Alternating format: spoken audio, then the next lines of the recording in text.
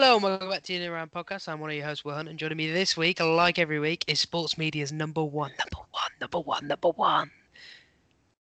Joel Linton correspondent. It's Mr. Mike Breslin. Hello, everybody.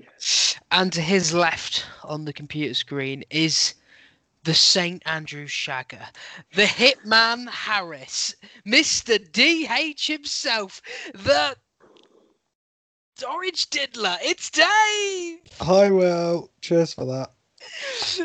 You can see the exact moment in my head. I'm like, okay, let's keep going. And then there's a brief one where I'm like, fuck, I can't remember anymore.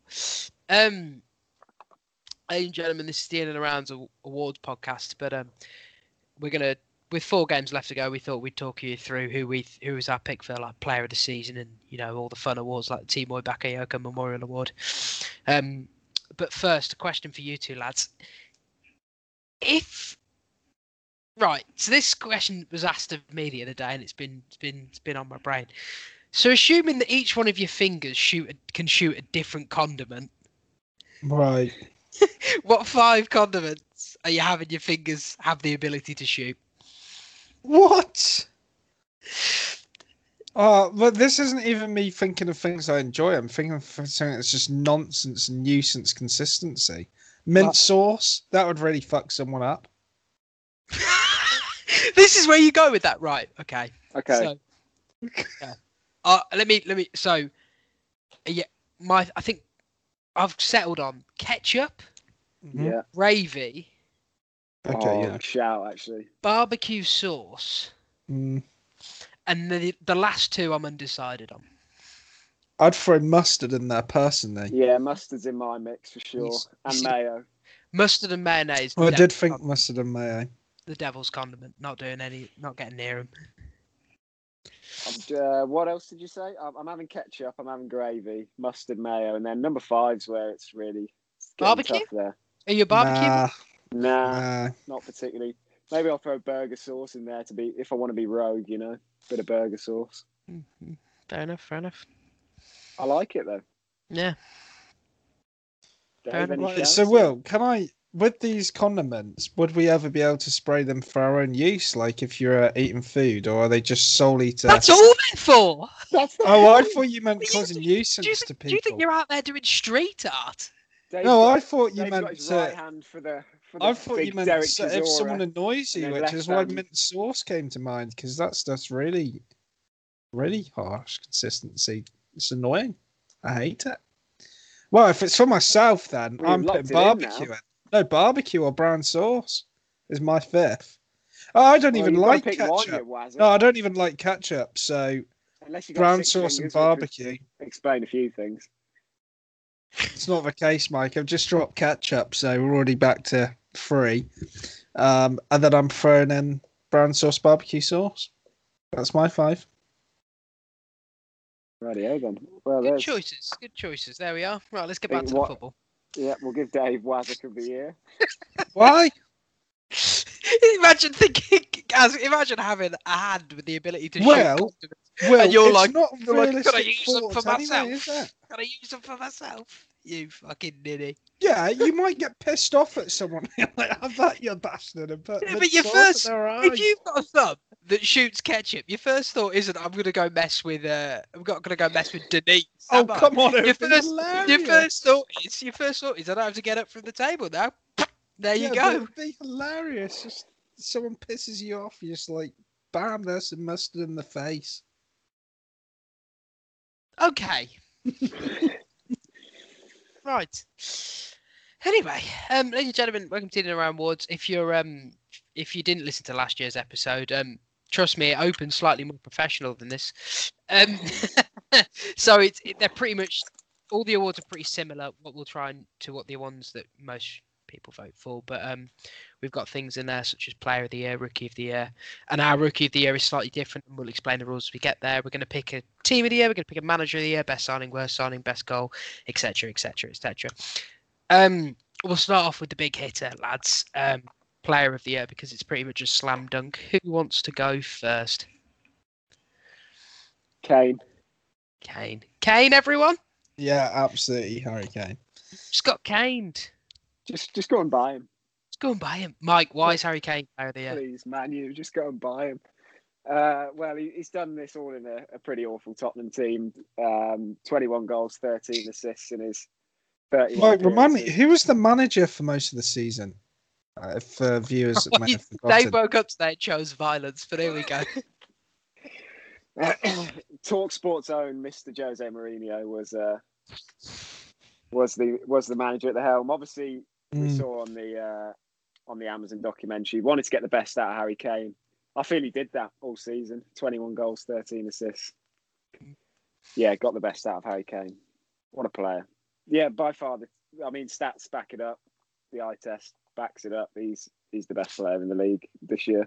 Dave, do you think he's taken his game to another level this year? Because he's always been an unbelievable player, but to score that goals.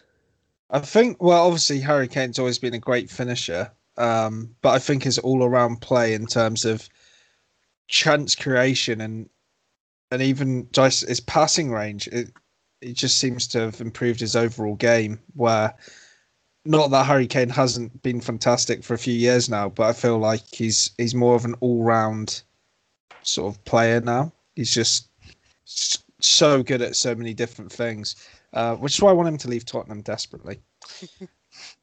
So he's obviously 21 goals, 13 assists, 34 goals and assists in just 31 games. That's unbelievable form. Did you really look at anyone else? The only other one really, I think, is Fernandes. 16 goals, 11 assists in his games. He's obviously pretty much carried United into what will hopefully be second place. Mm-hmm.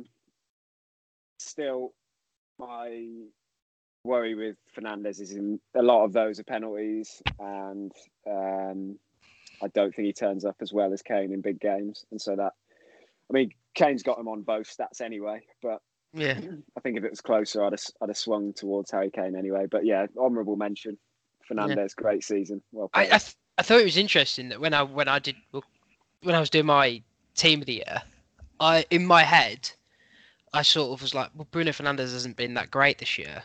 And then I went and looked at the stats, and he had unbelievable stats. And I'm like, well, clearly you're wrong again. So, but he just felt tired and a bit less impressive. Kind of the fact, Man United are in second, but they don't feel like they've had a second place season. Yeah. You just feel like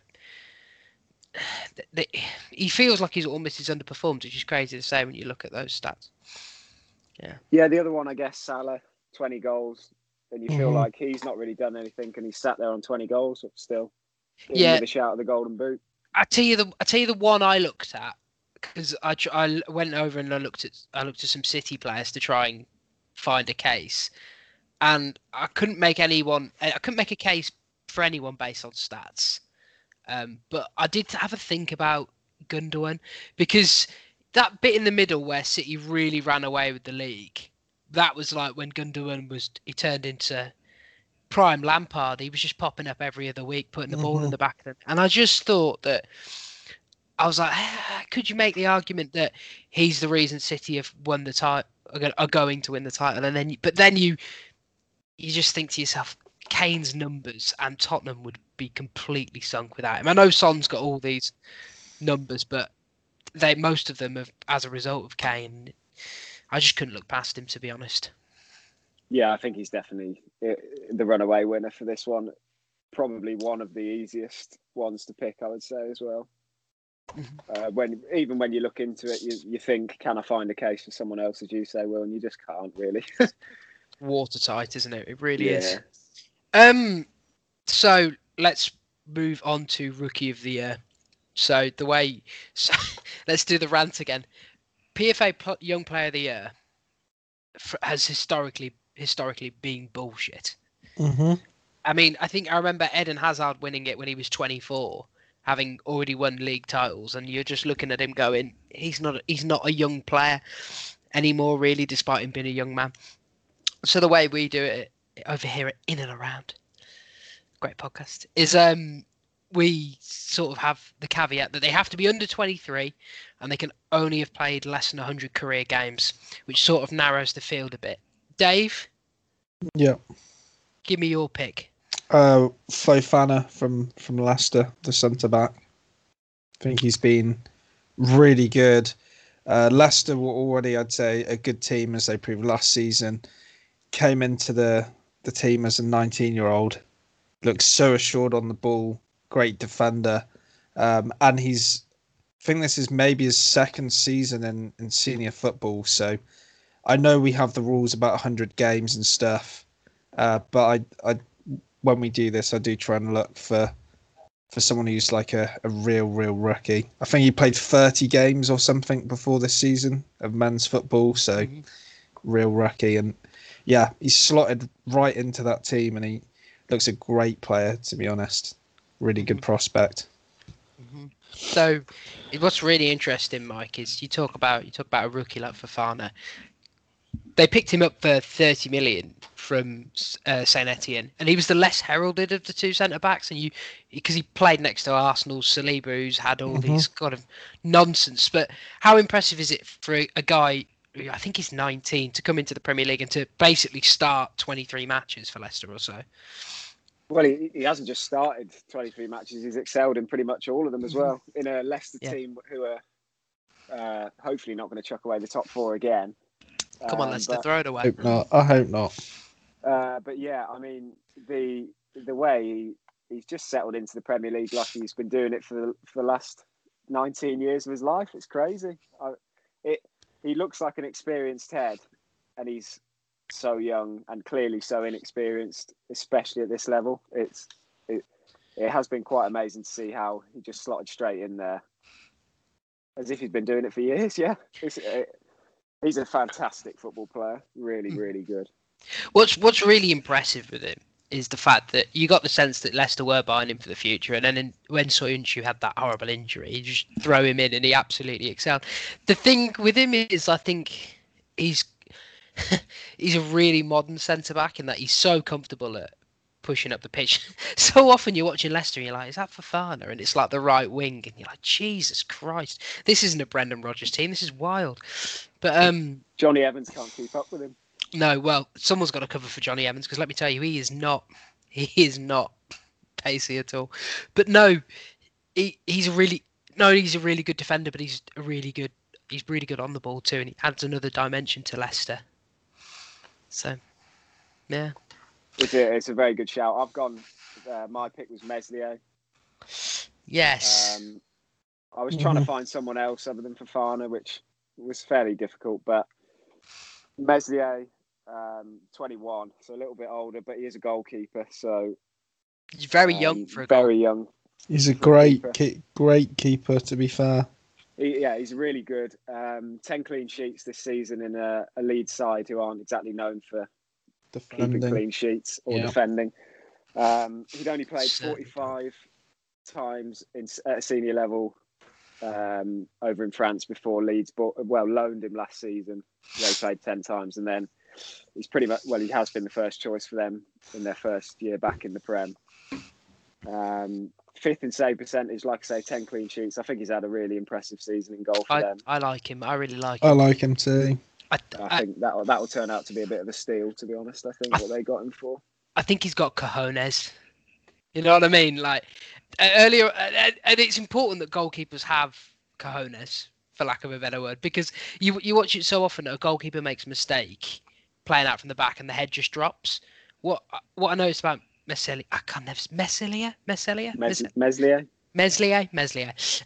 is that's what I'm going with anyway. I think it's pretty fair. Earlier on in the season, I remember him making a mistake, and then the ball at his feet gave away a goal, and then he just kept making save after save after save in that game, and it was really impressive because, I know it's unfair to compare keepers in two separate scenarios, but another player who faces a lot of shots in Aaron Ramsdale, you could see at times throughout the season when Ramsdale did something wrong, his head just went, and I know that's probably due to the situation they were in, but it only makes people like Meslier's confidence even more impressive, to be honest. So the obvious one who probably people are going, well, why isn't it his counts? Phil Foden, ladies and gentlemen, has played 115 career games, so he's ineligible. Two other shouts from Arsenal, Dave, I just want to run past you. Smith Rowe and Saka.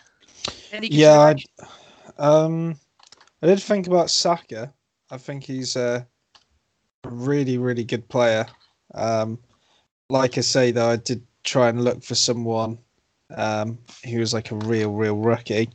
And I think as a defender and the fact that he's started so many games, Fofana edges it. But yeah, Saka's a really honourable mention as well. And to be fair, Smith Rowe has looked really good this year, sort of his coming of age at Arsenal. So yeah, I think they're good shouts also. You look at anyone else, Mike, or?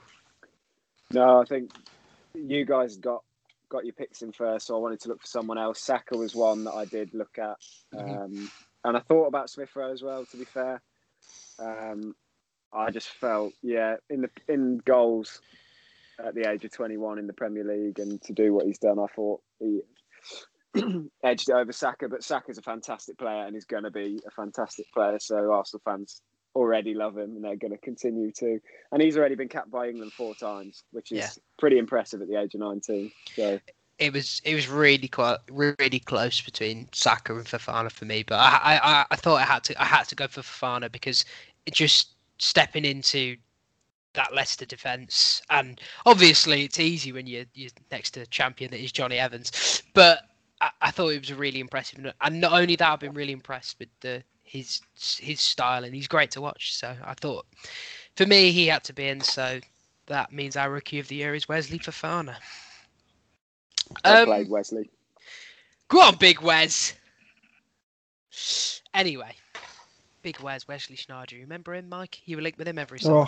Every summer for about 10 years. Him and Nicholas Gaitan. Still linked with him. Oh my God. Speaking of being linked with someone, what a segue. We're going to talk about the best signing now, which is known as the Cesar Azpilicueta Memorial Award. He's not dead, actually, but it is called that. Strange to have the Dugarry Award there, Will. I'll try and move away from teams other than Chelsea in these naming of awards, please. Okay.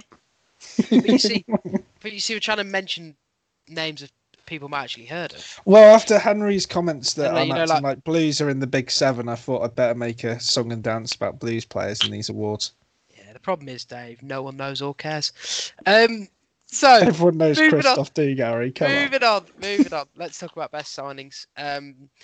Mike, get us away from this Blues conversation. Give me your best signing.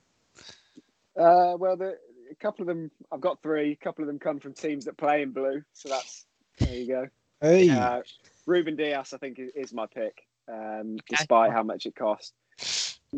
My other 2 would be Fofana, who we've just talked about, and then Emi Martinez in goal for Villa, who you talk about value and what he's done. We weren't really sure what he was going to be like as far as being the first choice at a Premier League side. We never had seen that for a full season, but he's been fantastic. Fofana, we just discussed, and Dias, I think, City are going to win the league. I think part of that is because of how good Dias is and how he's made the players around him better as well. And that's something that I think is worth a lot more to City. So, yeah, Dias would be my pick for that, I think. Even at 60 million? Yeah, I think so. Okay. So there was a journalist the other day saying that why aren't we talking more? And it's very funny when journalists say, why aren't we talking more? Because it's just like, write an article about it, you bellend. But they were sort of saying, why aren't we talking more about the transformative effect that Ruben Dias has had on what is an otherwise mediocre City back line in their eyes? When we talk, and comparing that to the impact that Van Dijk had at Liverpool on that back line.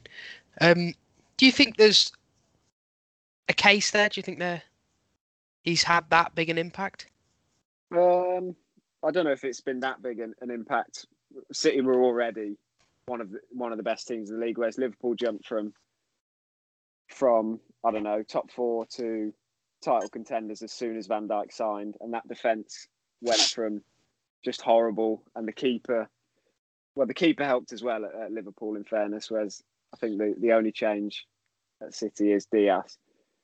And and seeing the likes of how comfortable Stones looks next to Ruben Dias has been quite something, I would say. We'll probably get on to John Stones a bit later on as well, but also that I don't like particularly Kyle Walker, as we know on this podcast. I don't really rate Cancelo, and I also don't think that they've got a particularly good left side of the defence either. And to think that that's been the best defence in the league by a country mile this season. Yeah, I think Dias has had a big impact, to be fair. Okay. Even at 60 million, if you told City that they were going to spend 60 million, that's less than what Van Dijk was, in fairness. Yeah, no, I agree. I thought that I think Dias has had just an incredible effect on that team.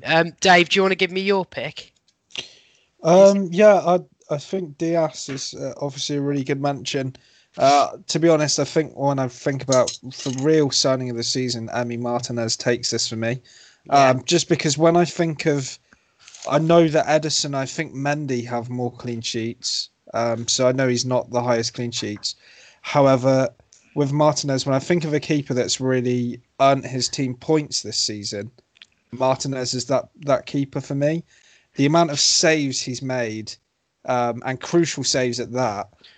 When Villa last year, you look at them, they really struggled to have any sort of consistent keeper. And Nyland, that was just awful. I think Jed Steer played a few games. An ancient Pepe Reina on loan for the second half of the season.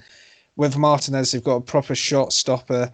I think it's meant their whole defence, players like Mings and Konsa, Matt Targett as well, they've all improved significantly from last season. And I think Martinez is just the players even being allowed to have confidence in the keeper behind them has added so much to their team. But also Martinez is a quality keeper himself. So, and I don't think the fee was particularly massive for him, which to be honest is one reason why I'm not signing with Dias, because he was like 60 mil. 20 million Martinez was. Yeah, I think he's my signing of the season, really. Just transformed Villa so much. Yeah, I looked at Ruben Dias, but my thoughts about Ruben Dias is just simply that I think he's had a massive impact. I think 60 million is a lot of money, but absolutely 100% worth it for a top class centre half nowadays. That being said, do I think that City would have figured it out defensively without him? Probably not to this extent, but I think they could have coped a bit more. Whereas looking at Villa, and I'm hesitant to use team stats, but you've seen it all across the league this season. Actually, you saw it at Chelsea as well, that they got in a competent goalkeeper, and it just gives the whole of the defence a much more assured feel. So using a team stat to look at the impact he's kind of had. I mean, last year Villa conceded 67 goals. This year it's 38. And I know you can't really say that's putting it down to all of them, but the only person they added really in that defence was Matty Cash in many ways. He's pretty good. He's strong and dominant in his own box, which is a massive help for the Villa. A couple of times I've watched the Villa, he's just a dangerous cross has been swung in, and he's just up, and he's got it, and he's down, and he's fine. He makes the saves. He does that thing that good goalkeepers do, which is they make the saves that you don't think they should make.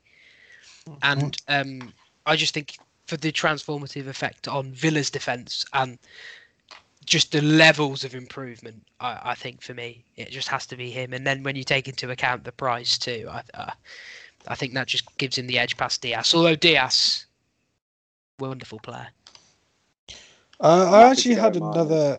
I'm happy with Martinez, but as one other player I was thinking of, he hasn't played enough games. I don't think he's had as big an impact as Martinez. But I would like to shout out Craig Dawson at West Ham, to be honest. He's been great in their defence.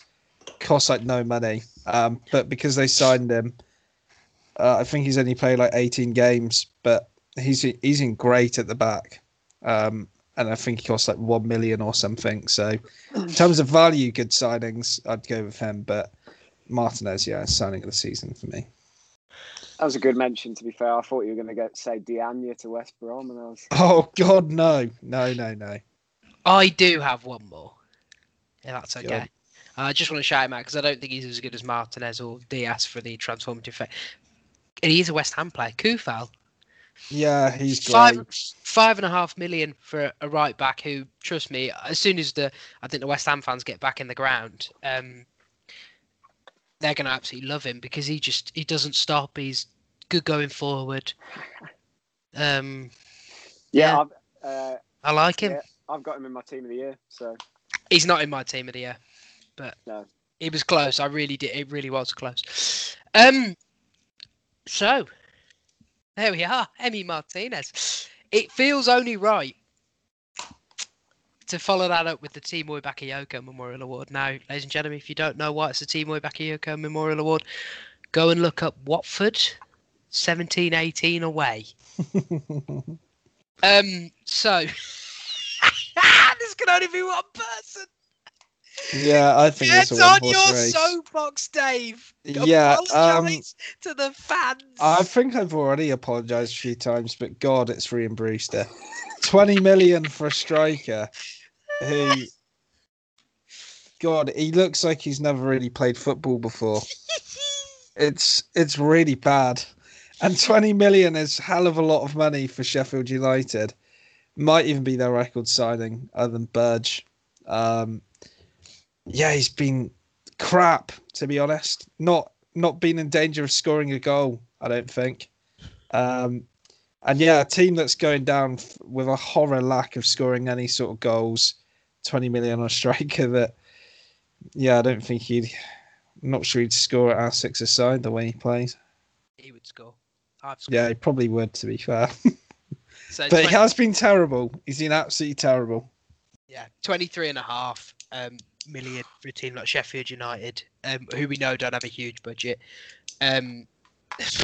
Very much feels like the transfer of a team that thought that they were going to be chasing Europe and that they could take a flyer on developing a young kid, which it did not turn out to be that way. However, Mike, do you want to walk me through some of the other suggestions you've got? Yeah, I mean, obviously the award, unfortunately, does go to Ryan Brewster, but I just wanted to come up with a few other ones that I thought might be interesting to discuss. Knockout to Fulham for 10 million. He played 4 appearances in the Prem and then was loaned to the Championship. Were they forced to buy him? Yeah, they had a loan with obligation to buy. If they went up. From Brighton, was it? Yeah. Knockout? Yeah. So for what it's worth, I hate Anthony Knockout, so I'm glad he's failed. Prick. There you go. Thiago to Liverpool for 20 mil. Really? That's interesting. I don't think he's been awful. No, well, I don't think he's been good. I agree with you. I don't think he's been good, but he's not been like a total... He's not on the level of what I thought of with like Brewster. Or to be fair, yeah, I mean, Knockout's not really even played, so that's bad. And whoever... The next person Mike mentions, I also think is worse than Thiago. Sticking on Thiago for a second, Mike. I still think at the end of the day they paid 20 million for what is a really good player who then, due to injuries, had to play out of position all season. Now, whether or not he's the right fit for Liverpool is a different matter, but I would feel harsh giving him this award just because I feel like he's been set up to fail in a way. Yeah, I think that's fine, but I just wanted to mention that they paid 20 million for him and it didn't really. Yeah. Make that much sense. And yeah, the third one was Ake to City for 40 million, which bizarre. Yeah. Bizarre. Yeah, you compare that to 60 mil for Ruben Diaz. Good grief. I thought Ake was going to play left back. That's what I thought he was going to do. I thought he was going there to essentially play left back and just be cover. But he's not. He's barely played at all.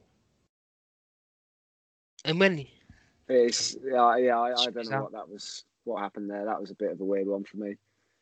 Do you know the ones that I could pick out? Yeah.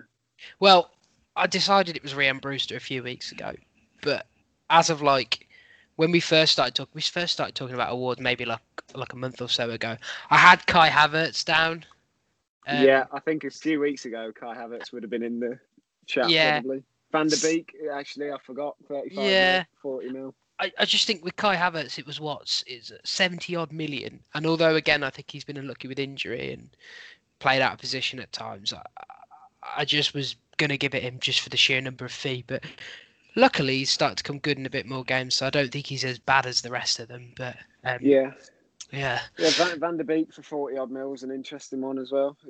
That hasn't worked out at all. I don't know if this is being harsh, but it's another Sheffield United one. Ramsdale for 20 million. Yeah, to be fair. I think we've been able to see the difference between Ramsdale and Henderson this season, unfortunately. I will say, though, with Sheffield United, they've had like a catalogue of errors across that team, and without O'Connell at the back, I think they've been... Yeah, I think he made a big difference to their defence anyway, and obviously he's not even there. So, Matt Doherty to Spurs to not play at all, really. The only thing that saved me with that one was the fee was actually really low. Yeah, it's under 20 given the player they signed. Yeah. But, I mean, for all the excitement that the transfer window generated in the summer, there weren't like too many absolute smash hits, were there? Not really. 27 mil for Nelson Semedo. Yeah, that one's quite bad. Fabio Silva for 40 or whatever's up there. Yeah, but he's still 18. I think we can. Yeah, and he has scored a couple of goals at least. On that. Still, it's a lot of money for a club like Wolves to be playing. It doesn't look good right now. That's fair to say. No, but interestingly enough, lads, so last year the person who won this award was Ndombele, who we slated because he just did not look interested at all. Particular game against Burnley shrinks the mind. My word. In which I think three of us were texting in a group chat. It's like, what is this? Was this where the game where Carragher basically circled him, not even moving for the ball and stuff? Was it? Yeah. Was that one? Yeah. So I guess the question is, Dave, do you think that Brewster can have a similar sort of bounce back season in the Championship, or do you think?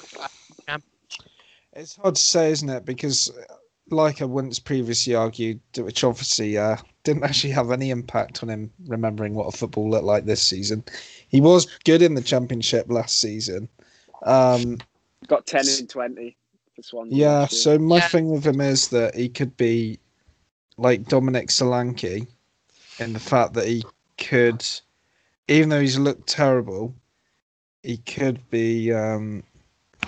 he could find his level again at the Championship and have an okay season. But at the same time, he's so young and he's been an absolute disaster. I'm interested to see where he goes from here because his confidence must be shot, to say the least.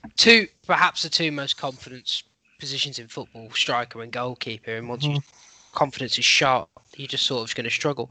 I think it's interesting, though, that you look at Solanke, now you've brought him up, in terms of... He's actually doing quite well this year. Played at a youth level, at a high level, got a move to another club, never really quite hit it off. It's perhaps an argument for getting the right loan in the lower leagues and just learning how to play senior men's football, it's just interesting. And maybe the same could be said for Brewster, that he could have benefited from another season in the Championship. But he'll be getting one now. Yeah. Ladies and gentlemen, if you want to go back and remember when Dave argued for Rhian Brewster over Champions League winning Divock Origi. That is one of those things that I feel like I'm never going to live down. You're not listening to me. I just don't agree with you, Dave. Okay, let's move on. Don't agree with myself. Oh my God, Mike. Hey. On our document, ladies and gentlemen, we have, which we all write before the things so we can keep an eye on these things. We put various names by these awards, and next to Best Newcomer is the Joel Linton Award, which is just disgusting, quite frankly. Can't believe he's put that, and I snuck that in there, and I'm very angry. But so I'm going to go to Dave first on this one. Dave, who's your best Who do you think's the best newcomer in the league? Well, I saw who you guys had put. not doing well here spelling it. The people don't need you to spell it for them. Well, it's fine. It's fine. I'm just podcast. saying. Well, I'm just saying how I Same, think. just there. answer the question. Fine. It's Rafinha for Leeds. I think he's been great. Really good player to watch. One of Leeds' standout players this season. And for a guy that literally hadn't even played in English football before, I think he's been really, really good. Looks a great player moving forward as well. Mm-hmm. So me and Mike both got Diaz, who we've kind of gone for best newcomer for. If Diaz was eligible, why did you pick Rafinha over Diaz? Just out of interest. If I'm honest, Will, I tried to have a bit of variety because when we were doing this, like Mike had with like the worst signing, and I mean, you wrote yours first. No, but it was clear that some players just come to mind, and I wanted to have like an alternative. So no, put in your leg. And I also think Rafinha is worth a mention. I'm not putting him in just because he's not Ruben Diaz. I do think that he's been really good. Yeah, I really like Rafinha. I like he's fun to watch, isn't he? Yeah, he's really fun to watch. He's a proper winger as well at times. He just hugs that touchline and just tries to beat his man. It's really good, and he's good on both. He's good with both feet as well. But Mike, you've got 3 suggestions. Do you want to walk me through them? Yeah, we've kind of discussed all 3 of them already. Diaz would be my pick for it, and then Kufal, who we've mentioned, obviously, and Fofana is my other one. I think all three are well worth a mention. They've first seasons in the Prem, and all of them have been outstanding. But I think Diaz for me takes the cake there. Yeah, it helps. He's got the narrative of winning the title too. But yeah, well, I think he has been that impressive. Like, we didn't touch on it where he'd come from. Like Cotton Eye Joe, he.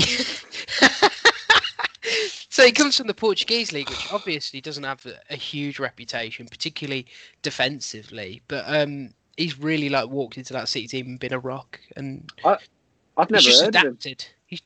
No, not really. He turns up at City for 60 million and sets the world alight. I knew him from Football Manager, and that was it. Yeah, same. To be honest, I knew he was at Benfica because of the same reason. Yeah. I think the Joel Linton Award this year to Ruben Diaz. Well played. Yeah, imagine going up to him and telling him you've won an award named after Joel Linton. Yeah, he'd be looking around pretty upset, thinking, "What have I done wrong?" Speaking of which, Mike, have you got the Joel Linton report for us? Oh God.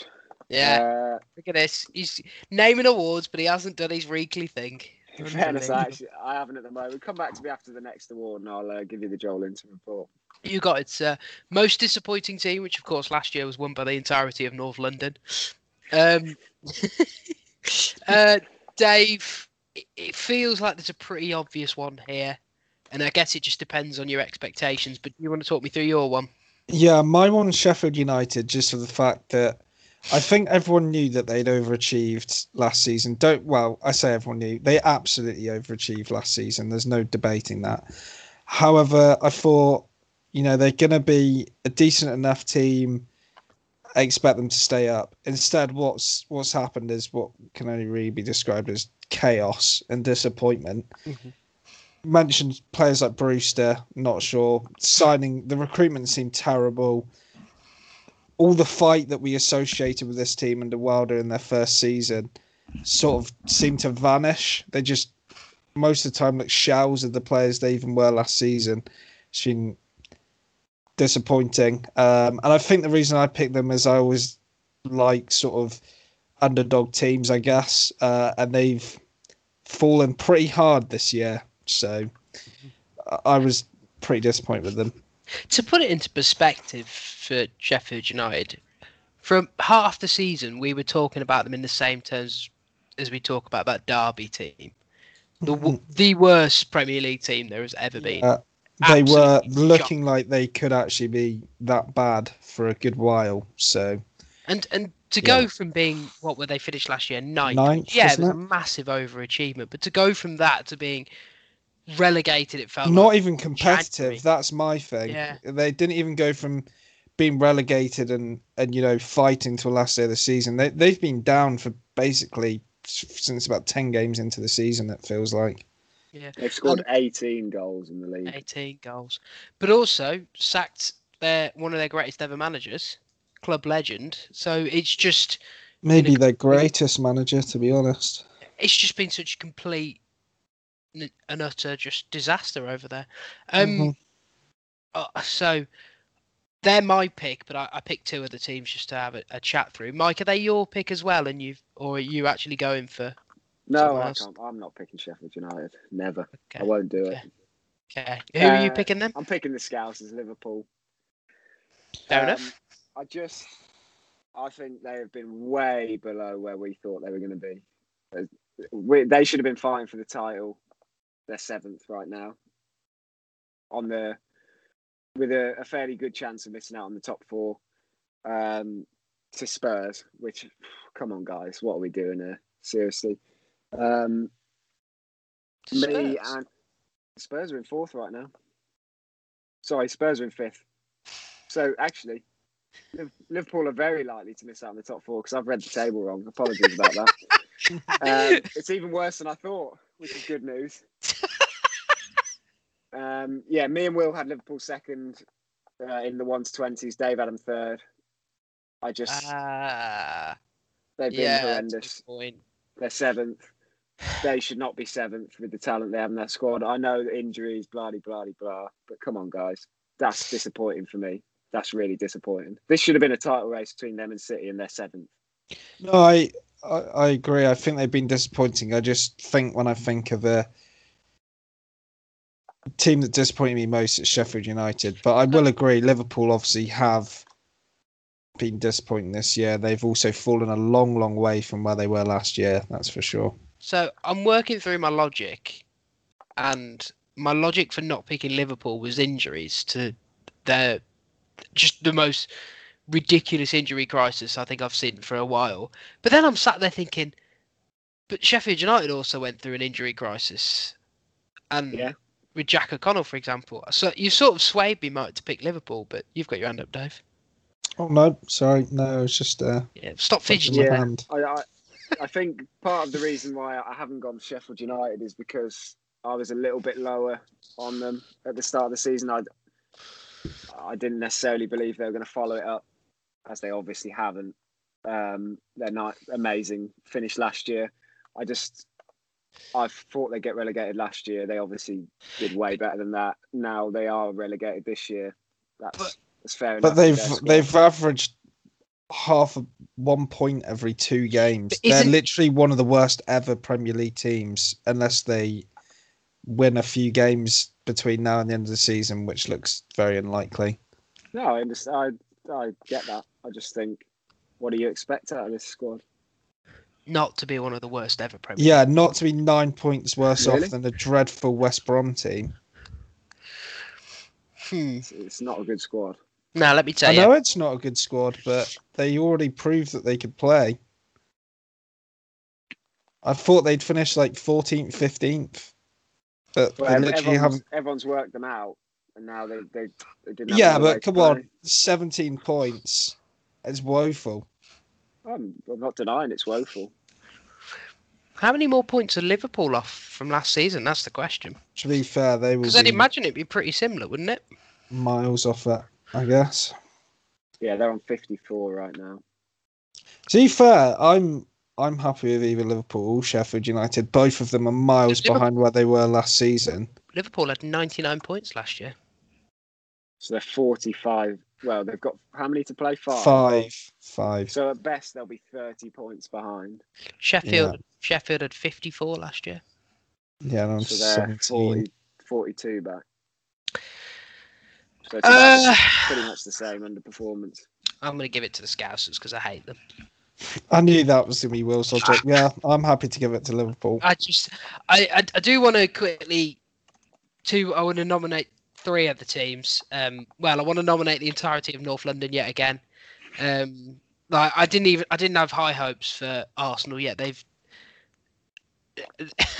underperformed. When they were hovering around the relegation zone pre-Christmas, I was sort of like, come the fuck on, Arsenal, Jesus Christ. And then Spurs, who, after getting not your hopes up, but looking like real title challenges are just to fall away in the way they have. And the same goes for the Chelsea, to be honest. They've spent all that money and didn't look like a competent team for a lot of the season. There we are. Some would put that down to the manager. I don't think that's fair to put that on Tuchel. Yeah. Anyway. Should we do a big award? Mm-hmm. Why not? Manager of the year. Let's Oh, all this is agree. an easy one. Who wants to tell me who the manager of the year is? David Moyes, every day of the week. Congratulations, David. Steve Coppell Award category. Mate, he took Reading to 7th in their first Premier League season. Are you joking? You're naming manager of the year in the Premier League after Steve Coppell. We just had best newcomer for Joel Linton, who's one of the worst signings of all time. At least Steve Coppell was good for a season, even if he did follow it up with a relegation. DC was good once. Joel Linton's never been good. Okay. Why David Moyes? Is if I have to ask that question. Well, he's just coached this West Ham team so well that they've gone from being a team that you had possibly been relegation scrappers to a team that the talk is which European competition are they going to be in next season. So I can't wait for them to miss out entirely because, again, I've made a sweeping statement. So look forward to finishing 7th, West Ham fans. Someone click that. So obviously West Ham have got a lot of really good players who've had absolutely stunning seasons too. But Mike, when you watch West Ham, how much of their success do you feel is down to the manager? Yeah, I think, to be fair, you can put a lot down to Moyes. They're extremely well organised, very well drilled. They all know their roles, and they execute them really well. I wanted to say that we had West Ham 17th in our one. Yeah, I knew we had them down there. Which, by the way, ladies and gentlemen, not a wild claim if you'd watched them last year. No, it wasn't a wild claim, and I'm sure we justified it on the on that podcast, episode 38. If anyone wants to go and bump the numbers up there, Stand by what I said. No, I would absolutely stand by whatever it was that we said. But yeah, then they're now in 6th, and as Dave says, I mean they're above Liverpool, Everton, Arsenal, which I don't think anyone would have given them a prayer of being above even Everton at the start of the season. So. It's been quite the season. To answer your question, yeah, I think Moyes has had a pretty big part to play in that. And yeah, a lot of good individual performances help. But yeah, well done, Moyes. Tactically, they look so much like a David Moyes team, and the way they've dropped off and the way they've coped with the season has been really impressive. Is there anyone else you even considered for this award? I mean, like if you had to pick a second place.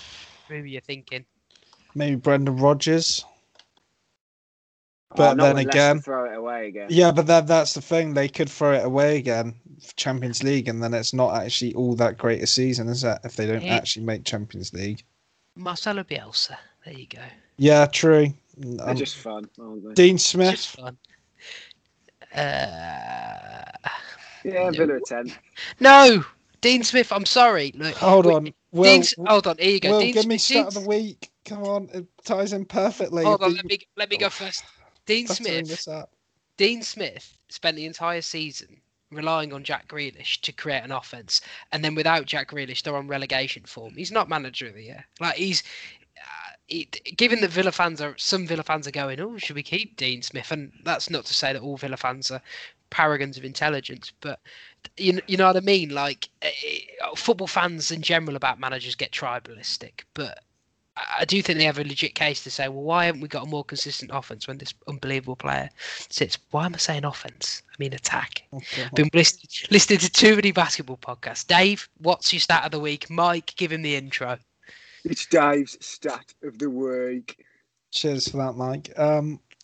Dean Smith and his whole Aston Villa career, without playing Jack Grealish, his win percentage is only 23%. Okay, there we go. Right, let's move. Well, that just about proves Will's point. I guess Pep would be one, but I don't really want to give him an award. He spent 100. Look, Pep. Yeah, I know. This is why I don't want to give him the award. But he has made his team better. To be fair, he's done what a coach should do. But he's also spent 100 million on his City are good defenders now. Bought 40 million on Ake, yeah. 100 million. That's how City are good defenders now. Okay, ladies and gentlemen, best goal. Dave, you go first. I've got a couple of nominations. Give me a pick.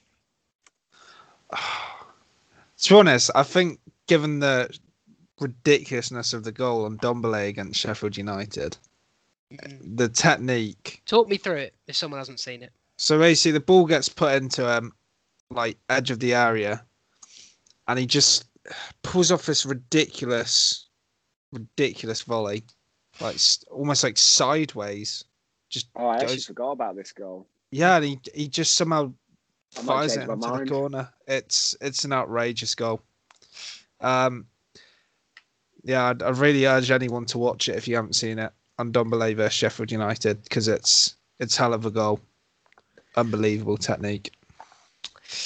Yeah, it's a really good goal. Mike, you said change your mind, but what was your original pick? Yeah, my pick was going. I think it's. I don't know now. It was Salah against West Ham. 3-1 win to Liverpool. It was a fantastic counter-attacking goal from. I think the keeper might have had it straight out onto the left wing, pings it across to the right wing, and then back across to the left wing in a matter of seconds, and then the ball gets fizzed in the air across to Salah. He pulls it out of the air with one touch, and then with the outside of his boot, clips it past the keeper. It's a fantastic goal.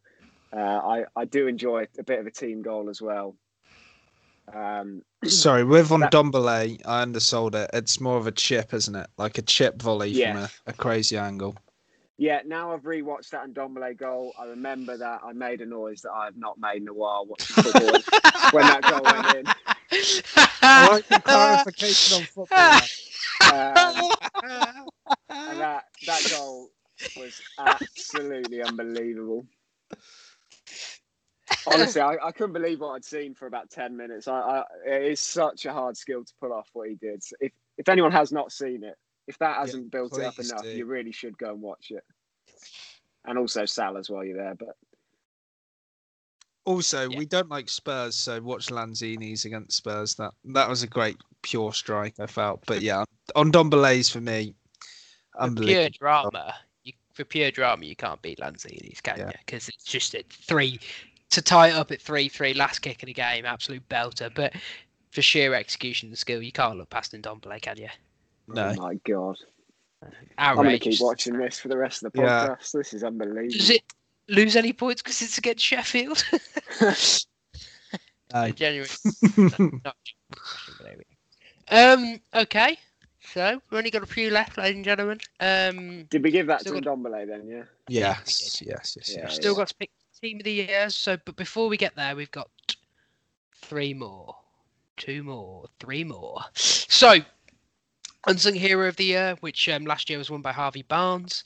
This is for a player who sort of flies under the radar of the success of the team.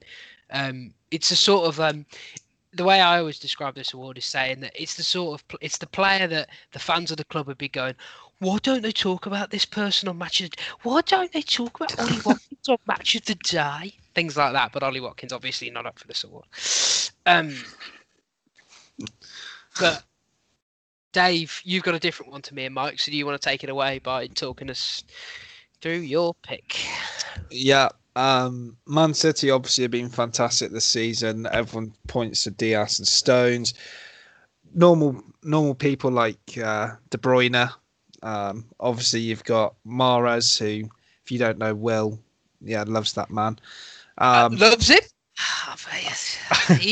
Who doesn't love Riyad Mahrez? In fact, he's in the team of the year. Look, I'm making an executive decision right now. We get him in. I don't care how. Yeah, with this Man City team, I think Rodri, he's my unsung hero. He's been really, really impressive in how he mops up. And yeah, I just think that with Rodri as well, now that he's got the stability behind him, he's sort of allowed to do what he actually wants to do. And I think he's brilliant at what he does in terms of his recoveries. He wins a lot of duels, basically wins the ball back, which is exactly what you want him to do. And his passing's decent. He's got good ball retention. He's basically perfect for what Pep wants. And yeah, because of all the superstars in that team, no one really talks about Rodri. So I did think I have to talk. You can't have an unsung hero and put someone that actually gets a lot of plaudits. So that's another reason for Rodri.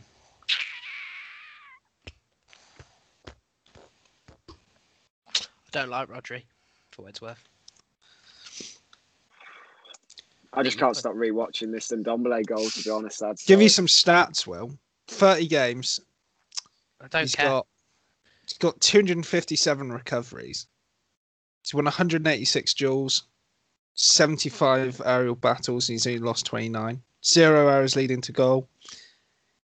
Wins 60% of his tackles. Who cares? Just saying. These are all just numbers. These are all just numbers without any context to them. Here's you think about Rodri. He's got the easiest job in the world. He just has to recycle possession in that Man City team. He's not as good at it as Fernandinho was. Well, yeah, but Fernandinho is bloody incredible. Exactly. So. He's not as good as Fernandinho was at this role. I don't think he's an unsung hero because I don't actually think he does anything special. I just think he does a role. Fair enough. Yeah. Well, that's me shot down. Back to my cup of tea. It's just like the way when I look at Rodri, I see Jorginho, and I don't think either player is particularly. Well, you see Jorginho. Yeah, I see a bloke who just recycles possession, doesn't really do anything. Yeah, because Jorginho is so good defensively, isn't he? It's interesting you bring that up, Dave. Oh, here we go. Here comes some stats. Comparing the two, Jorginho's tackles, he's only got a few less than Rodri. He's got more interceptions, got the same number of blocks, has actually conceded less goals as a team while he plays, has got more last man tackles, and understandably less good on the aerial battles, but he's not asked to do that. Clearances, Rodri dominates him, but yeah. And if you want to talk about losing the ball in bad positions, Rodri's been dispossessed almost double the amount of times that Jorginho has. Yeah. Jorginho also averages less passes backwards and more passes forwards, more through goals. So what I'm saying is they're essentially the same player, except that they're just both boring. And well, I know it's not happened yet, but I've just heard Henry Hodgson throw a drink down in frustration when he listens to that little segment. I just don't think either of them are particularly they do a job for the team, but I don't think they're unsung heroes. City aren't. If you took Rodri out of the City team and you played a 34-year-old Fernandinho, I still think they win the title. Whereas 36 now. Yeah, he'd be fine though. Whereas Mike, if they took your pick out of his team, would the team fall apart?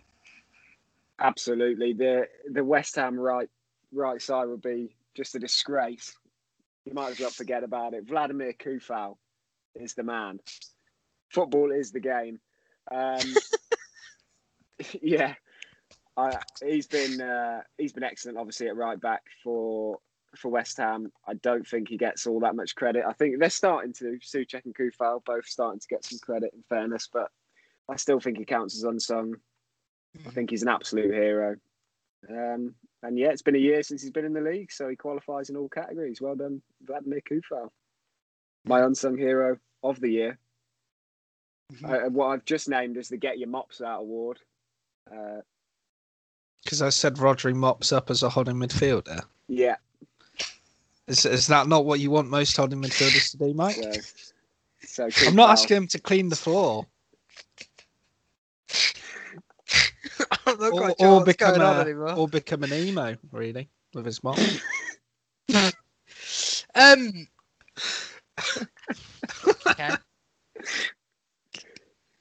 Okay. It's Kufal. Let's just move on. Wazza could be great. I'm happy. Wazza could be a contentious award. I'm going to change mine because I don't think mine even. I don't really care. I think I didn't really want to talk about this, but let's do it anyway. Mike, who's the Wazzock of the year? You can give it out. Well, which one do you want me to give it to? I've got two picks.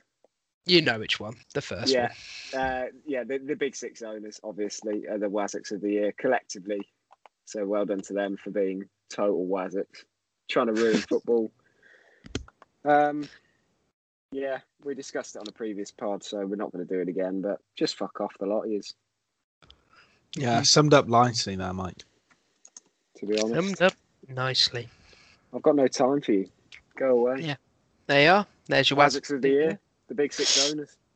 And last honourable mention to IFAB for just fucking up the rules of the game. Oh my god! The one thing they've got to get sorted next year is that they've got to get us a better handball rule.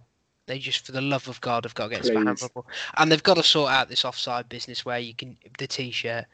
Yeah, and Arsene Wenger is not the man who's going to fix that. So let's just let's nip that in the bud. This is what I want. This just offside. Can it just be? You can only be offside with things you can score with.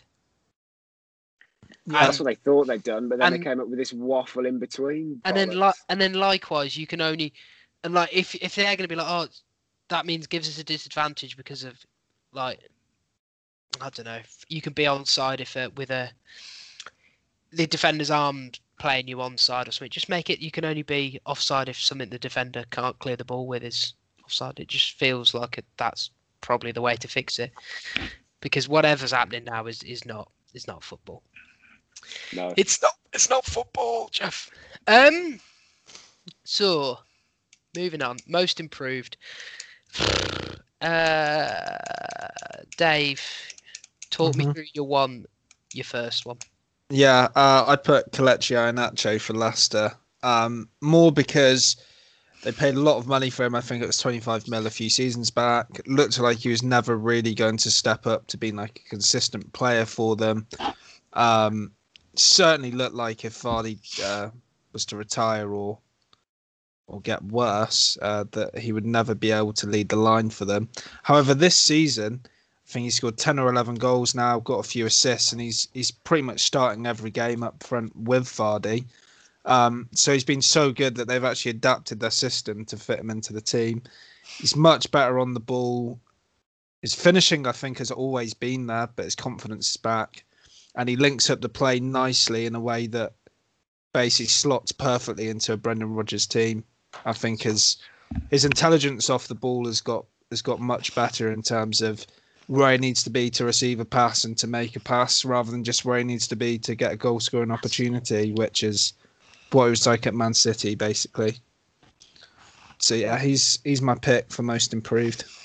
10 goals, 2 assists in 21 games. He's certainly come along in terms of his just general all-around play, more of a number 10. Mike, talk me through your pick.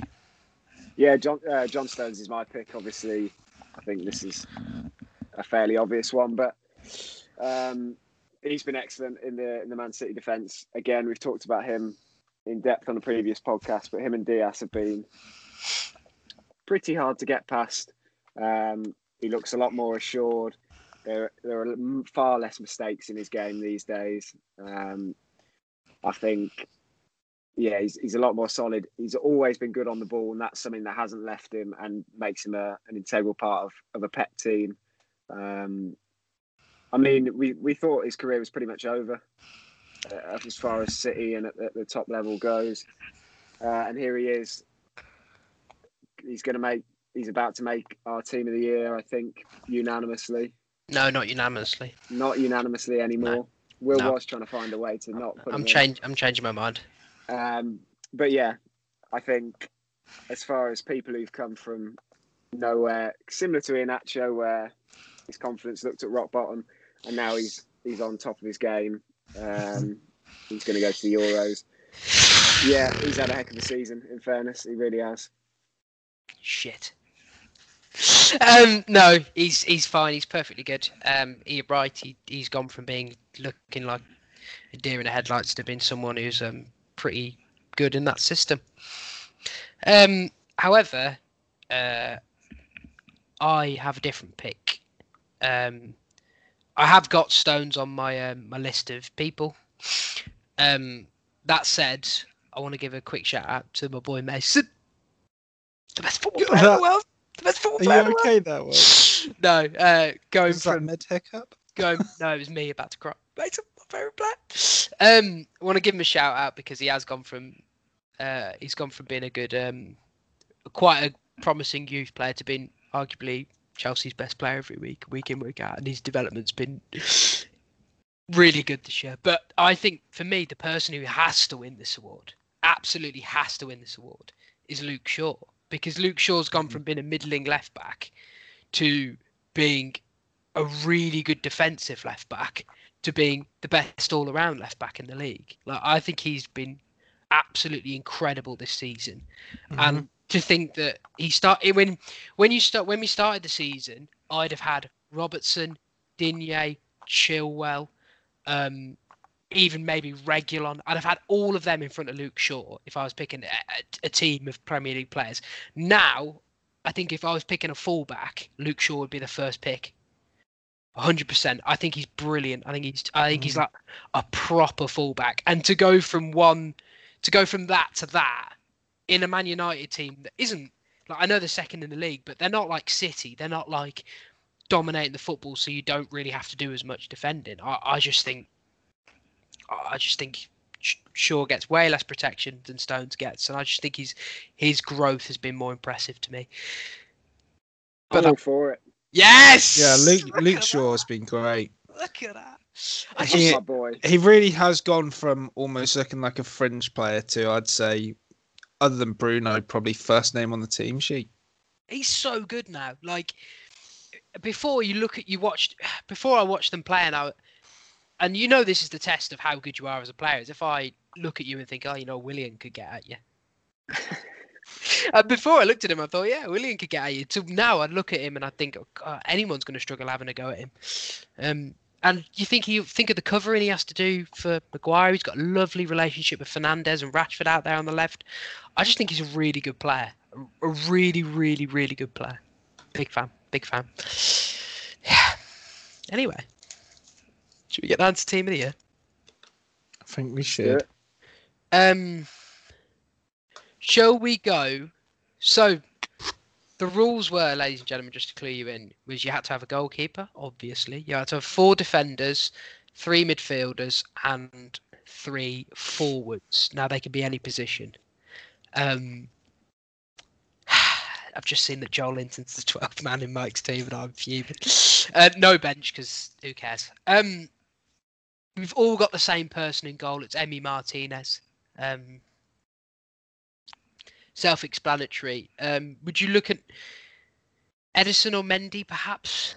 To be two other options, really. Yeah, to be fair, I think out of those two, I know Ederson's kept the most clean sheets in the league. I would actually side with Mendy if there was to be anyone else, just because keeper's been such a problem area for Chelsea the last few seasons, and he has been. He's looked quite assured, and he's been stable. So yeah, I mean, Mendy's definitely a shout, but I think, like we discussed when we said about signing of the season, my reasons for Martinez, he's almost like a match winner from being in goal. Like, he can really make the difference. So for me, he's just an out and out shot stopper, and he's my keeper of the year. Oh yeah. I don't think you can look past him. I think the gap between Martinez and Ederson and Mendy for me is quite big. So, yeah. Mike, the arguments for right back really comes down to Cancelo or Coufal. Do you want to tell me why it's Coufal? And I'll tell you why you're right. He's just a better football player. Don't agree with that, but there we are. He's obviously been probably a bit more tested down the West Ham right than Cancelo has. I think he's a better defender than Cancelo is, for sure. He'll put his body on the line. I just think, as far as a right back goes, in this team we don't necessarily need him to get forward all that much. And he is bloody good at it. He's got a lot of assists. So he actually has. He's got more goal contributions than Cancelo, which is what swayed me in the end. He has. Yeah. Yeah, he's got 6 that's assists. even better then. I'd rate him better anyway. But he actually got another assist tonight, Will. So that's 7. Well, I'm on the Premier League app, so I should hope that's updated. Oh, okay, no worries. I didn't know if it was live. It probably has. There you are. Okay. Yeah, he's been brilliant, hasn't he? He's slotted him really well. He's going to be a fan favourite. The one thing I would say for Cancelo, and I don't think much of him as a defender. I don't think he's brilliant. What I do think is he's unbelievably. He's a bit Trentish at the back there. That for that role in terms of stepping into midfield for Pep Guardiola's team and operating that little either side of those 8s and allowing them to push on, he's been brilliant. Whether or not he's played left back or right back. I did have him in the team and just thought he's got to be in the team, and it was just a case of pushing him around. But I just think Koufal's been so impressive as a defender that I think that swayed me in the end. Mm-hmm. Yeah, he's very, very good. Very good. Should we argue about centre backs? I can't believe you're trying to do this. Right. So it's Diaz and Stones, everyone. I'm with Mike on this. It has to be Diaz and Stones. Diaz should be there, but why is Stones in over? Well, they went on a run where they conceded once in 12 Premier League games. Does he have the ball all the time? Which is partly down to Diaz and Stones being good on the ball. Yeah. I don't see John Stones. Yes, he's better this year. He's not all of a sudden turned into this absolutely outrageous centre-half. He's individual play for me. Wait till he brings home the Euros for the boys. Just watch him this summer, young man. He's not bringing home the Euros for the boys. But not because he's going to be partnering Harry Maguire, so nothing can bring home the Euros for the boys. But I don't think he's been overly impressive. I don't think it's one of these things where it's cut and dry that it's Stones. I think Fofana's been really good. In fact, individually, Fofana's been more impressive. He's played more games, and to be honest, he's playing in a team that actually does some defending, so you actually get to see him defending. Like John Stones, yeah, great. He's get sent off. He's more errors leading to goals than Fofana, for example. If you want to use those stats, I don't really care, but if you want to use them, I just think Fofana's been more impressive. Dear me. I can't believe you're picking John Stones. What are you talking about over there? I can't believe it. There's just no one else. So you have to pick Stones and Diaz. No, you picked Fofana. No, you don't. City's defence last year compared to City's defence this year is not... It's a lot down to Diaz, but it's not all down to Diaz. Well, we talked so much last season about how they kept getting done in transition. In transition. That's not happening this year. But you want to know why? It's because they're pressing more at the pitch. That's why. That was the problem last year. The problem started further at the pitch, not at the back. No, but there was a lot of problems at the back. Yeah, there were, because they were playing Fernandinho, because they didn't trust Stones. But I still don't trust Stones. What I do trust is you've got Rodri, who I don't think's great, but at least he's acclimatised to the division this year. And then you've got a really good centre-half actually next to him. Yeah, and you've also got another really good centre-half. I'm not sure you do, though. You do. He's fine. No, you do. You just didn't want to put him in there. He's fine. He's just not... I don't think he's had as an impressive an individual season as Fofana. Well, that's fine. We're not going to agree on this, but... People I would put in ahead of Stones. Right, you ready for this? Here we go. You ready for this exhaustive list? Joe Rodon. Kyle Walker. Kyle Walker. Yeah. Kyle Walker. Could Julian Laurens play football? No, I don't like that John Stones is in there. Unfortunately, you're outvoted. Yeah, so I'll accept being outvoted. He's just not impressive, I don't think. Not as impressive as Fofana. Anyway, left back, Shaw, yeah. Yeah, that's an easy one, isn't it? Yeah. Mm-hmm. Central defensive midfield, I guess we're putting this player in. We've all gone for Declan Rice. Dave, why is Declan Rice has such an impressive season? Yeah, he's just, like we say, West Ham have been really impressive this season. Declan Rice has been instrumental to that, really. I think as a holding midfielder, he's got everything. I think as well that for a young player, he's so good on the ball. He's sort of an all-rounder as well in terms of what he brings you with his passing, his tackling, his aerial ability. I think, he's just... when I think of holding midfielders this season, I think he pretty comfortably has been the best for me. I did think about Wilfred Ndidi, but I think Declan Rice has been the most impressive, I would say. Yeah. Sorry, I'm just looking at John Stone's defensive stats. Oh, here we go. He's made 17 interceptions and 15 tackles. All season. In 20 games. That is. Hasn't he scored like 6 goals? Scored 4 goals. He's a defender. What are we doing? He's points on. How many games has he? How many games has he lost this season, Will? Oh, come on. Oh, come on. Oh, what are we doing here? In that case, in this case, it's brilliant. This is a Man City team then. Well, no one else is going in then. What a ridiculous claim. Look at that. Oh, dear. Lads, it's not even close. He's also been sent off once. That's an all-round performance for a season. It's not. That's really what you want. Close stats-wise, but okay, we can do it. Go on then. Let's move on. I just think it's baffling. Well, he's won 18 of 20 games. Because he plays for City. It's a team. Oh, it's because I can for once actually Russell Will on something rather than the other way around. What do you mean by being wrong? Like, you're not even like, if you were going to argue it, Dave, and you wanted to argue on him building from the back, at least pick something that's useful, like how many passes he's completed. Or something. But that would be time consuming. Arguing team stats for individual performances is waffly. Anyway, Bruno, he's in. Like, did you tell me why? I guess. He walks into there. As we said earlier, 16 goals, 11 assists. Yeah, you can't argue with that. He's going to walk into any midfield pretty much in the league. So, yeah, he's a good player.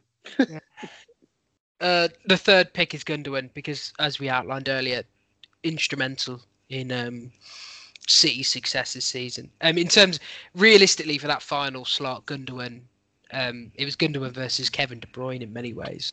Maybe a look at Souček, but I just think that period where he really won City the title counts for so much. He was unbelievable in that period. And there was just that run where I don't think it can be understated as how important that was to City season. City scored a goal and you knew he was either going to have scored it or assisted it in that period. Literally every goal. It was outrageous. Yeah. Brilliant player. Anyway, moving on. Front three. Let's do the two ones that aren't contentious first. Harry Kane's in at striker. I don't feel like we need to go over that. Mike Salah, obviously a player that we and ahed about putting in a team last year because we don't like him. But this that is genuinely the reason. True. Genuinely the reason, ladies and gentlemen, is that we don't like the way Salah plays football. That being said, this year 20 goals, 3 assists in 33 appearances. But something about him, he just feels better this year. I don't know if that's a tangible thing, but that's how he feels to me, at least. I can't believe he's ended up on 20. What is it? 20 goals. Yeah. That's just crazy to me. I hadn't even noticed this happen. When did this happen? He's second top scorer, just behind Kane. Yeah. The guy's a machine. He just does it every season. And regardless of what I think about him or whatever, he has to be in the team of the year because he's going to deliver goals. I'm a bit shocked his numbers are a bit low on the assists, but sorry. I mean, just like the postman, this guy's going to deliver. They've got to take this app away from me because I've just discovered that Timo Werner's missed 17 big chances, but Mohamed Salah's missed 17. Yeah, that doesn't surprise me. Which is interesting that he appears clinical and isn't. But obviously, looking at right, if you were going to do right mids or whatever, or something, you're looking at forwards. I think he seems to be the logical one to be next up. So I actually didn't have him in, and then I looked at the stats and was like, "Wow, I can't not put you in after that." You've sort of got to have him in. So last base. Let's run through the options realistically. So I think Heung-min Son is an option. Jack Grealish an option, obviously. I think there's some. And then you've got to look at other. You could have a look at other strikers like Bamford or Calvert-Lewin, for example. Dave, who's your pick? Personally, my pick is Son for Tottenham. Yeah. 16 goals, 10 assists for Son. Mm-hmm. Interesting. Mike, your pick? Yeah, I've gone for Grealish. Uh-huh. As you said earlier, pretty much the Villa team is built on Jack Grealish doing the whole thing for him. I know he's only got he's got 6 goals, 10 assists, and he has only played 22 games. But you can see from their record since he's been out how big of a player he is for them. Their whole attacking unit pretty much relies on him to produce, and doesn't he just produce? He's absolutely brilliant. I think he's got to be in there. And I know Son's stats are great. 16 and 10 assists, 16 goals. Yeah, it's hard to argue with that. He's got 10 more goals and the same assists as Grealish. But I think Villa are a different team to Spurs, and those Spurs haven't been good at all this year. Son has Kane alongside him. Grealish has to do a lot of it himself. I just think he deserves to be in the team. I think Son had an outrageous 10 games, which maybe is what got Gundogan in there, but I'd be fine with giving it to Son. I just I think Grealish should get in there for me. I know the stats don't back that up, but Yeah, sorry, go on, man. Grealish was my player of the year for like half the season because I just thought he was that impressive. Like you want to talk about a player who could have fit into the most improved category again. He was an absolute superstar. And I think you said the stats don't back you up, but it's comparing apples and oranges really, because they are two different players. That Son, the creative hub of the Tottenham team is Harry Kane. Son's got 10 assists, because he's playing with the best finisher in the Premier League, one of the best in world football. He's got 16 goals because he has that relationship with Harry Kane. You look at what Jack Grealish is doing, and I don't like to punish players for teammates, I guess. It's pretty harsh to do, but I do think you have to take it into account that he's really doing everything over there. And to have 6 goals, 10 assists is nothing to be sniffed at in that team, and particularly given he's done it in less games. And then if you go on to the stats such as chance created, most fouled in the league, these stats that we see the best of the best, like even Lionel Messi get. I just think he's so impressive. I think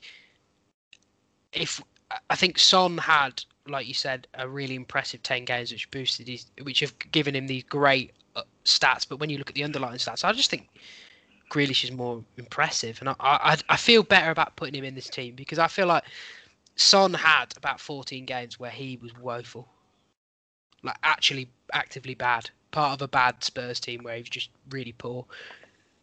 Yeah, and I wouldn't like to. I know Grealish has only played 22 games, but I don't think I'd like to penalise him for being injured. So Son was on the pitch when he wasn't playing very well. So the games played stat is not, as soon as we put John Stones in, who's only played 20 games. Yeah, it's gone, I guess. Completely irrelevant to me. So there you go. However, you want to take John Stones out for someone who's played 24 games in Wesley Fofana, I could get on board. You can have Son, Dave. You can have Son if you're willing to help me there. But no, I don't mind putting Grealish. He's clearly a fantastic player, and I do sort of think with Grealish, if he played most of the season, how many goals and assists he could have got, because he was playing so well that. Playing with Ollie Watkins, so probably 5 more. Yeah, it's still good season. 15 assists. I meant goals. Right. Just get the rebounds when Ollie Watkins hits the post over and over again. Okay. So the confirmed team is Martinez, Kufal, Diaz, Stone, Shaw, Rice, Gundogan, Bruno Fernandes, Salah, Kane, and Grealish. Obviously, ladies and gentlemen, before the podcast, me and Mike did try and argue with Dave that we wanted one less forward, and we wanted to drop Son and put Patrick Bamford in, but then Dave sort of threatened to quit the podcast, and we really tried to go through with it then. Yeah, so if anyone would like to join, I'll only quit this episode, lad. So I wasn't gonna quit the whole thing. Okay. Yeah. Patrick Don't Bamford, sound honourable too mention, upset. to be fair. 14 goals, 7 assists. Bamford Island. Yeah, he's had a cracking season. Bamford Island, Bamford Door. Can he play centre half? I'll put him in over Stones. Patrick, if you'd like to. Yeah, come on well, the let's podcast, do it. Should we just put drop us Bamford an in at email. centre back, Will? In fact, I'm going to create a new award right now, Mike. Get ready to note it down. It's the Patrick Bamford Award for the best Patrick Bamford in the league, and it goes to Patrick Bamford. Congratulations, Patrick. It's called the Bamford Door. There you are. Okay, so I'm going to run through the award winners. The Player of the Year is Harry Kane. Rookie of the Year is Wesley Fofana. You've just heard the Team of the Year. The Manager of the Year is David Moyes. The best signing is Emi Martinez. The Timo Bakayoko Memorial Award goes to Ryan Brewster. And Ndombele versus Sheffield United was your best goal. The most improved is Luke Shaw. The best newcomer, the Joel Linton Award, is Ruben Dias. The most disappointing team award goes to Liverpool. The unsung hero of the year, aka Get Your Mops Out award, is Kufal, and the Premier League Wazzock of the year is the Big Six owners, and Bamford d'Or goes to Patrick Bamford. Okay. I did note it down just for all the listeners that can't actually see that. Thanks very much, Mike. We did note that down. No, that was good fun. But I think that will have to do us for this week. Mike, if the people want to follow you to find out more about why Joel Linton was such a hit in the Premier League, where can they do that? Yeah, if you want to hear about his 17-minute cameo against Arsenal at the weekend, you can do over at Mikey Bedford on Twitter. He's looked it up now, ladies and gentlemen. Dave, if the people want to follow you to find out why you should judge individual players on team stats, where can they do that? It's at Dave Harris _44. And you can follow me at WillHunt17, where I'll be telling you why I don't think John Stones is any good. But please instead follow us at In and Around Pod, where you can keep up to date on all the socials, because that's our at everywhere. We also do a bit of writing on inandaroundmedia.com, and Mike and Henry Hodgson, who is a name that's mentioned across this podcast, sort of like an evil villain. And let me tell you, if City win the league and Champions League, he will be an evil villain. But they do a betting podcast which posts to this feed every Friday. Mike, you haven't done one for a few weeks. Are you looking forward to getting back to it?